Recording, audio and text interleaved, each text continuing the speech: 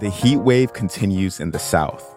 The U.S. advanced in the Women's World Cup, and we lost a legend of 80s pop culture. That's some of what we'll get to on The 7 from The Washington Post. I'm Jeff Pierre. It's Tuesday, August 1st. Let's get you caught up with today's 7 stories.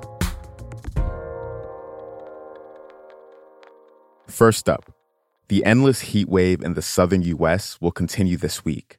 The heat wave is now entering its 3rd month. This week's dangerous heat will focus on the central and southern plains, the lower Mississippi Valley, and the Gulf Coast states. New Orleans, which is used to punishing levels of heat and humidity, could see some of its most extreme conditions on record, with heat indexes over 115 degrees. This is all part of a bigger problem. Last month was packed with weather anomalies around the world. Scientists said it was a glimpse of the unforeseen consequences that will come as the world grows hotter.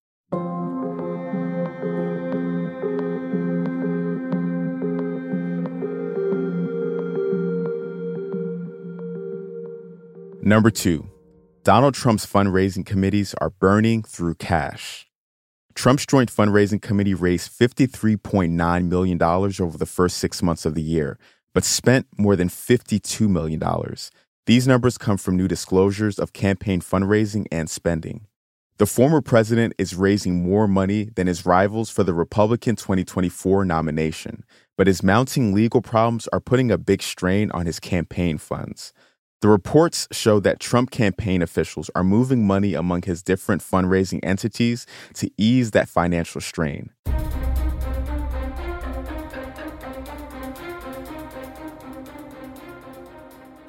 Number 3, Paul Reubens, the actor who played Pee Wee Herman, has died. If you ever got into a fight that sounded like this when you were a kid, I know you are, but what am I? You're an idiot. I know you are, but what am I? I know you are, but what am I? I know you are, but what am I? I know you are. you have Paul Reubens to thank. The actor and comedian was a fixture of children's TV and movies as the iconic character Pee Wee Herman. Picture his trademark gray suit, red bow tie, and white shoes. He was both petulant and sweet, a true Peter Pan character for 80s kids and beyond. His publicist released a statement from Reubens, who apologized to his fans for not going public about his battle with cancer. He died on Sunday at 70 years old.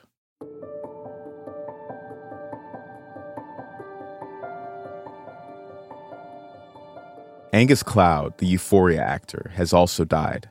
That's number 4. He's best known for playing the kind-hearted high school drug dealer, Fez O'Neill, on the HBO teen drama series. It was his first big role. Cloud buried his father last week, and his family said yesterday that he had been struggling with his mental health. He was only 25.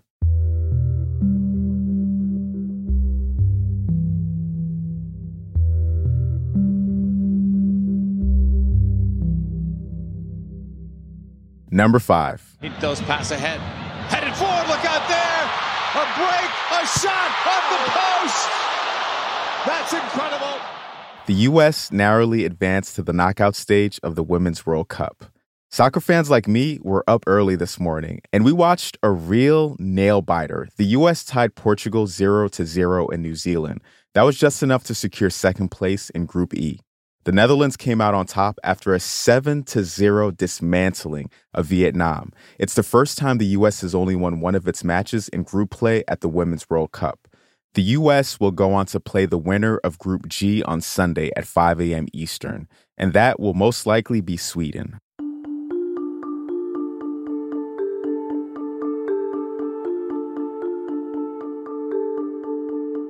Number 6. The National Institutes of Health will study potential treatments for long COVID. The NIH announced yesterday that it's launching 4 clinical trials to test the safety and effectiveness of treatments for several symptoms of long COVID, and more trials will follow. Long COVID doesn't have an agreed-upon definition, but can feature a constellation of 200 symptoms in the wake of a coronavirus infection. A post-analysis estimated that about 14 million Americans are living with it. The new trials will focus on treatments for specific long COVID issues, including brain fog, memory loss, sleep disturbances, and heart and breathing problems. It's a step that many long COVID patients say is long overdue.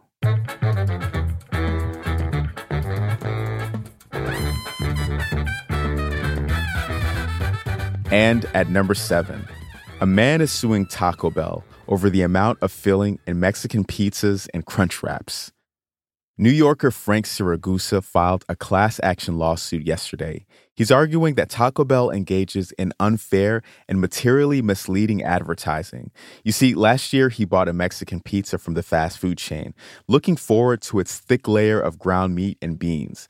But what he got disappointed him. A flat and unappealing product with only half of the meat filling that he had expected from the ads he'd seen. Or so his lawsuit alleges. Siragusa and the lawsuit's other plaintiffs are seeking over $5 million in damages from Taco Bell, and they're asking the company to correct its advertisement or stop selling the items.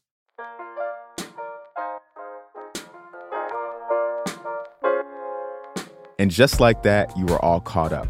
You know that we love hearing from you, so don't forget to rate the show if you're listening on Spotify. If you listen to The 7 on Apple, you can write the show a review and tell us what you think. I'm Jeff Pierre, and I will meet you back here tomorrow.